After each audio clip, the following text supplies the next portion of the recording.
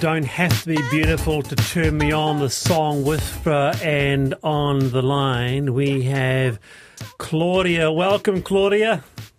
Hello, Wallace. Well, Claudia, who would write a line like that? Only the wonderful, beautiful, inimitable Prince. Now, Claudia, you sound American.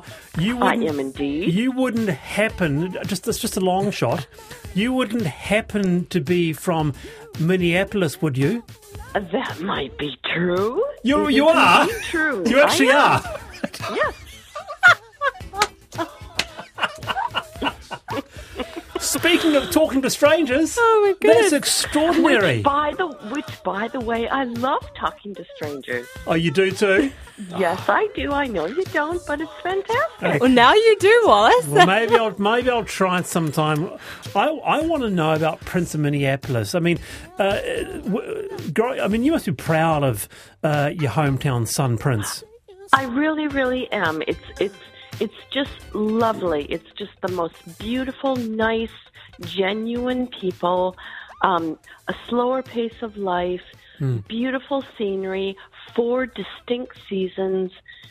I love it. I'm very proud to be from Minneapolis and Minnesota itself. I've heard so much about it. Jack, have you been at all? Jack Yan? America, I have walked down the Lake of the Isles. I've been to Nicollet More. Oh, Nicollet, my God. Well, it's Nicollet More now, of course. It was Nicollet. It was a road, wasn't it? Because that's where Mary Tyler Moore throws the beret in the What? air. Yes. No. So I love Minneapolis. I think it's a wonderful, wonderful city. city. Oh, my God. Nobody ever goes to Minneapolis because it's right dead center in the middle of the country. It's a fantastic place. It really it's is. the home of Charles Schultz. If it wasn't from Minneapolis, we wouldn't have peanuts. So, we've got 2 experts about Minneapolis on the show. Absolutely. Who knows? The panel. Nuwanthie? No, I haven't been. I'm sorry. It's amazing. And also, on a final note, Claudia, it was so wonderful. He had the superstar Prince, who was so enamoured. He was so in the zone with his hometown. He never left. He always said, "This is my home." Yes, and he lived at his beautiful place in Chanhassen at Paisley Park Studios. Yeah. Everything happened from his home. I remember going to Fifth Avenue on Hennepin Avenue. I know that sounds contradictory, but his hot spot and where he performed was called Fifth Avenue, and I used to work on 7th Avenue, and just off of Hennepin Avenue, which is the street, and it was all happening in the 80s. And so, yes, that song Kiss from 1986, and it was just the time that, I was at university and everything was happening, and it was fantastic. I mean, it was the 80s in the States, but it was just awesome. I could keep on talking to you, Claudia. I would love to, Wallace. But when I love your show, but you got to talk to strangers. Forget about that now. Everybody has a story. Everybody has a history. And sure and they do, Claudia. It. Yeah, all right. Thank you. That's Claudia there who insisted I talk to strangers. Or is it? Would this be Sir Ian Taylor texting him? Wallace, I have found it really enlightening to take time out and sit on the sidewalk and talk with someone who is homeless, and I have never been disappointed. Wow. that as well, isn't it? Very good. Thank you for your company this afternoon, and big thanks to Claudia for joining the panel. Nuwanthie Samarakone and Jack Yan with me. A new report shows that 43% of families do not have their children enrolled in the Learn to Swim class, with a further third believing their kids are too young to learn to swim. New Zealand experienced highest annual drowning toll in the past decade last year, with 94 preventable deaths, 15% higher than the 10-year average. We have one of the highest drowning rates in the developed world. Water Safety NZ Chief Executive Dave Gerard, he doesn't pull punches. He said it's a national disaster. With us is Cameron Leslie, a Paralympic swimmer who's a world record holder, 3-time Paralympic gold medalist in the men's individual medley, 150 metres. Also the Disability and Para Swimming Participation Manager for Swimming NZ. Cameron, nice to have you on the program. Thanks for having me. This report shows how many kids are not enrolled. Quite the statistic here. What do you think the barrier is or might be? Oh, it's pretty sobering statistics there, eh? And pretty scary too. I'm a parent of 3, and they're pretty sobering to read the statistics around the number of parents who think that they could help in a water emergency as well. So it is a bit of a national disaster. The challenge to it is whether it's engagement or whether it's just acknowledging how vulnerable we are. Like, you can't be casual around the water, and we as Kiwis are probably a bit of a characteristic of us, right? We're casual by nature, and when you're around the water, you can't really turn your back on tangaroa. You're going to get caught out, and in those moments, you don't get 2 chances. It's something you need to take seriously. It's got to be a wake-up call. I'm just reading the Water Safe new modelling tool predicting another 25 deaths by the end of the month. So this is something we really, really have to get on top of, I guess, Cameron, and learning to swim at a young age is one of those. That is true. Yeah, you can start super early. Like, kids as young as 3 months old can start to learn about water. Like, not so much learning about water safety, but getting confident in the water, being comfortable, just being around it so that they can become more capable, and then engaging in swimming lessons in terms of learning strokes and things like that. But as always, part of that is you start with water safety. You start with learning how to be safe around the water. So I think you just got to try and get engaged as early as possible. Obviously, there's a financial side to it as well.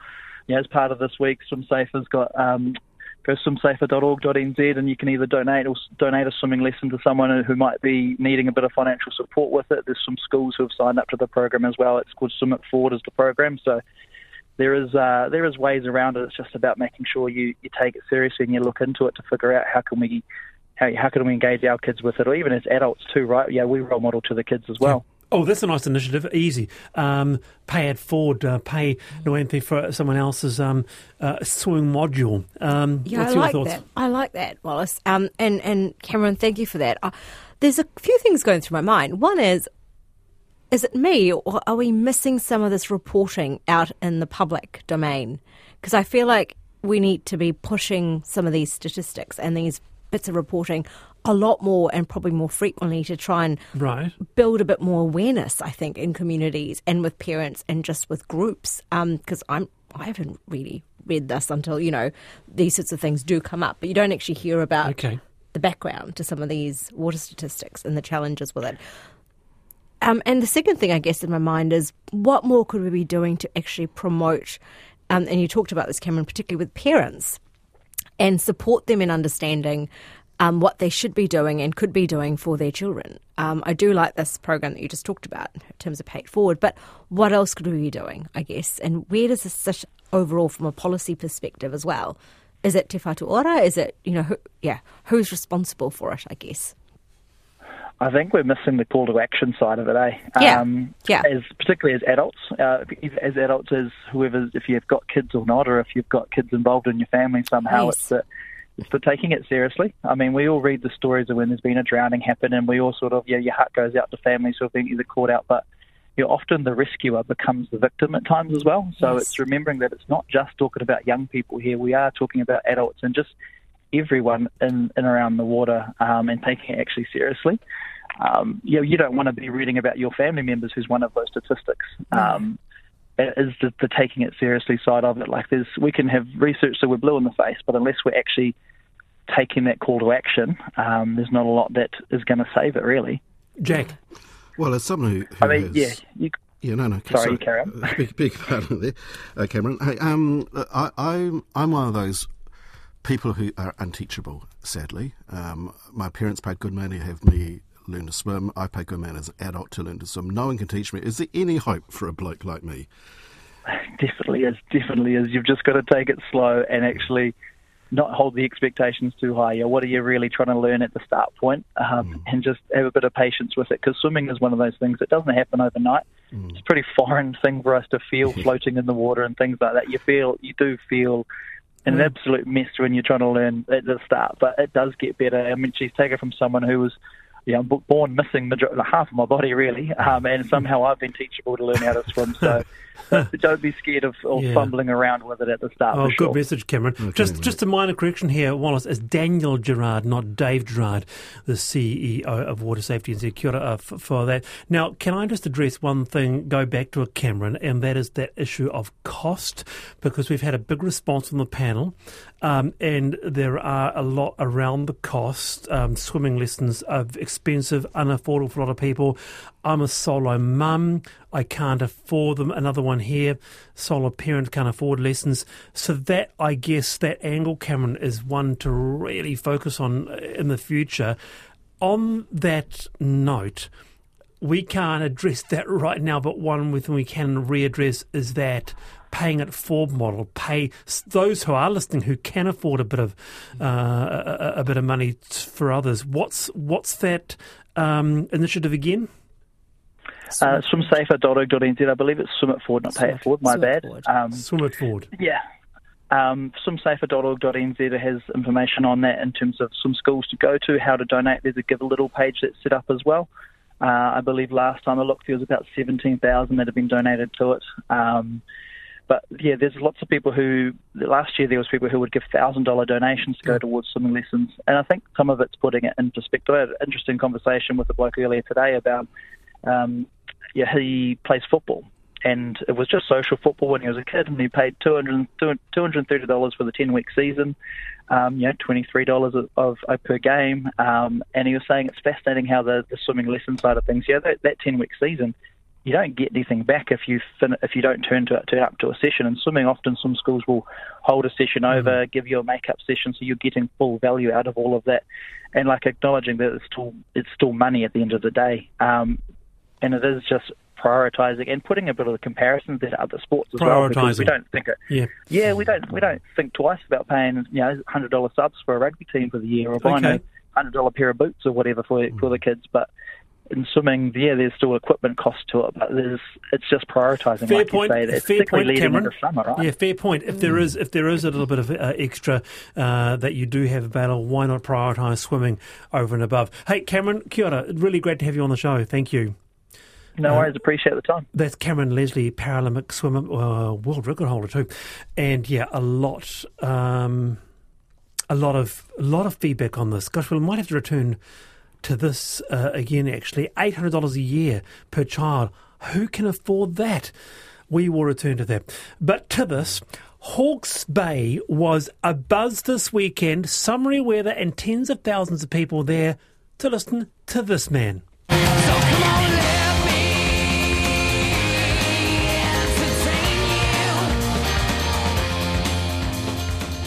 well, I wasn't there, thank goodness. It sounds like Robbie Williams was a hit for many, but do we need to do more in New Zealand to attract big events here to entertain us? Coldplay, Taylor Swift have given New Zealand a miss.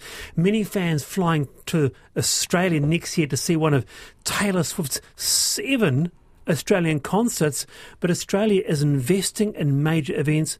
We're not. With us is New Zealand Events Association General Manager Elaine Linnell. Kia ora, Elaine. Kia ora. Do we risk falling behind with getting big events here? Yeah, we do. I mean, the rights fees for the people you mentioned, Taylor Swift, Beyonce, they've just gone up massively. We had some big promoters speak at our industry conference recently, and they said that some artists have tripled their fee since COVID.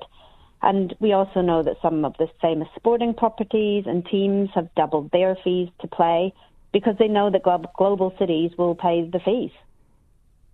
That's extraordinary.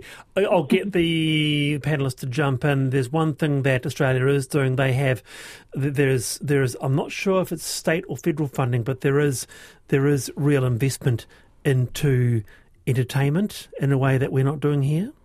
Yeah, absolutely. What's happening in Australia are the states are bidding against each other for the events because they know that events are a critical catalyst to help with economic recovery. So they know that by getting the acts there, they will make their money back. Which would be fair enough, Nuwanthie. You know, you've got 7 Taylor Swift concerts. Just one concert alone will bring... Or like actually Robbie Williams. One thing about Robbie was Hawke's Bay just being a buzz. Yeah. Absolutely. Money. Yeah. Nuwanthie? I'm a bit torn here because I'm trying to work out the mechanics but the financials here as well. So I guess the question I've got in the back of my mind is how are we going to actually retrieve the amount of funding we need to actually be a big player and bring in these big names if they've tripled their underlying starting costs really? It's all about just being part of that competition with the bids. So if that means that we're bidding against the states in Australia to bring the big people over, I think it's also during COVID the government gave the event sector a regional events fund, which is coming to an end, and it was sort of a stopgap to try and help the event sector recover from COVID. However, we still haven't quite recovered, and the costs have gone up. And that fund is coming to an end, which means that we just don't have any money set aside to bring acts in, bring the sporting properties in, and the major events like the Rugby World Cups, the FIFAs, that sort of thing. They take years in the pipeline. So having a sort of gap in funding means that we're not able to bid on these things for future years. Oh dear, Jack? A lot of things go through my mind on this one. I mean, one is, I suppose, a lot of the cities don't have the funds because we're not generating enough high-value jobs, but that's another discussion. Probably a discussion you and I had, Wallace, about 10 years ago when I was running for a certain job. Yes. But the other one is, can we build good relationships with these artists? Because, if we let them know, hey, we're 5 million people, we're not going to be able to fork out the big money, but come because it's a bloody nice place. Is that realistic at all, Elaine?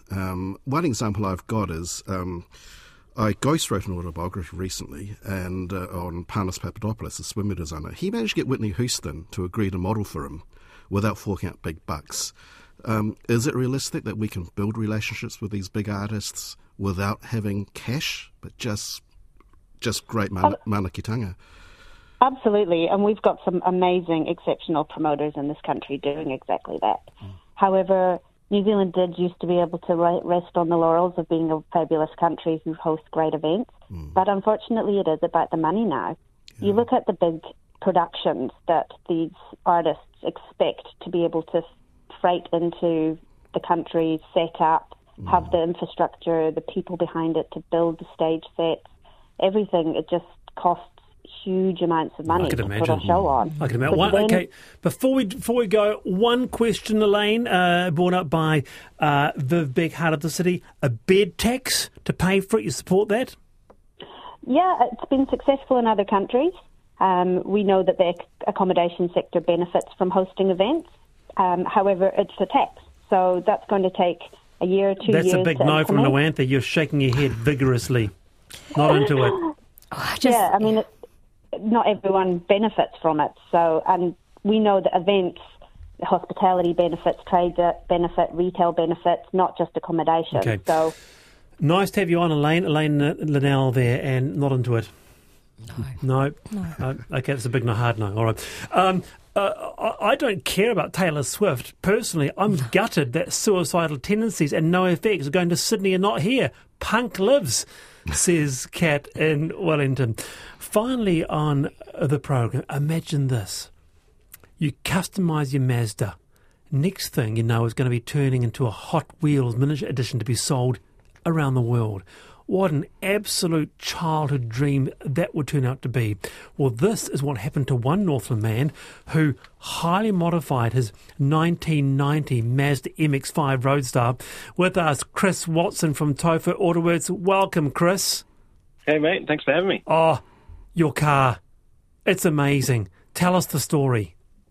Oh, it's pretty straightforward, really. I grew up really into the cyberpunk genre, and I used to watch shows like Ghost in the Shell, Aotearoa, all that sort of stuff. And I've also been interested in cars, so one day I decided, hey, why not just put these two things together? And I looked around and I saw all these awesome computer renders, but no one was doing it in real life. So I'm just like, that could be me. And so I basically did. And obviously no one was doing it, so I'm like, well, I guess I'll figure out how to do this on my own then, and that's pretty much where it all started. It's amazing, and here you are, you bet 15 finalists from around the world. Have you seen a picture of it, Jack?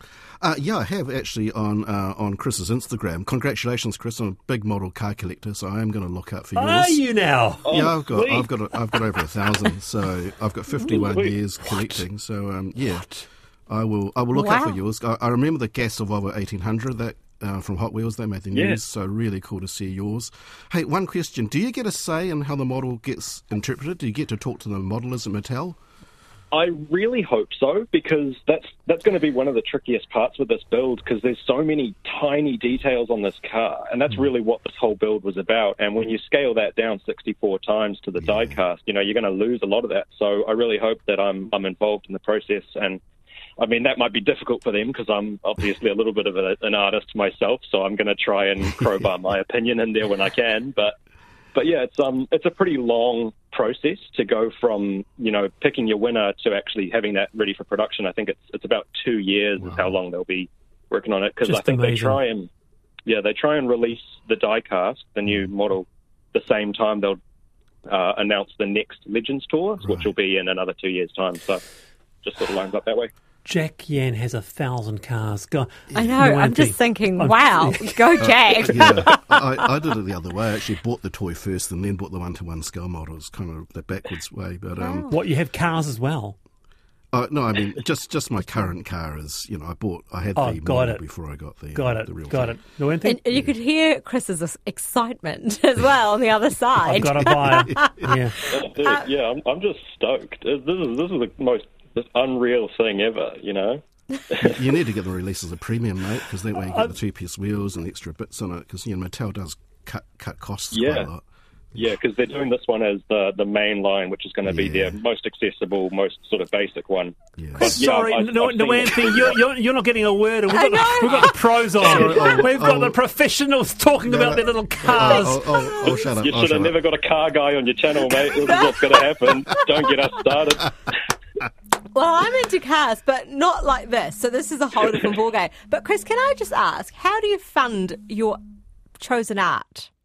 Good question. So I've been through a range of jobs, but I mean, my number one tip is just set your budget as low as possible and do it all yourself, really. Yeah. So I have done everything on this car myself with my own bare hands. And when I started it, I was like, I'm not kidding, I was shaping this car with a 2x4 with some sandpaper stapled to it. That's how primitive it was here. Chris, we've got 30 seconds. You better describe the car for our audience. They're dying to know what it looks like, and we'll put a picture of it on our website too, because it looks amazing. So imagine Mad Max meets Japanese Blade Runner, neon lights, tuner cars, all that sort of good stuff, and then in a gritty dystopian wasteland. That's sort of the look I've gone for. It's kind of like a cool Porsche, right? A futuristic Porsche. Yeah. I get a lot of people, they don't believe it's an MX-5 when they see it, because there's no original panels left. No. So, needless to say, that day when you get that Hot Wheels in that little packet with the plastic window, you're set. It's a day you'll always remember. Oh, yeah, for sure. I did not see this coming. I mean, I was up against so many awesome competitors, and I'm like, yeah, I'll be happy with fourth for an honourable mention. That'd be nice. And then I was watching the live stream, and then they sort of skipped over my car when they were judging it, and they're like, okay, well, that was it. And then they get to announcing the winner, and it's me. I'm like, oh, they read the wrong name out. That's embarrassing. Chris, it's just amazing. Good on you. It looks incredible. Welcome. Well, good to have you on. That's us. Went too fast. You've been fantastic, both of you. Nuwanthie Samarakone, Jack Yan. Great show. Thanks to my producer, Ayana. I am back tomorrow, 3:45, when the horns hit. Lisa Owen and Checkpoint next.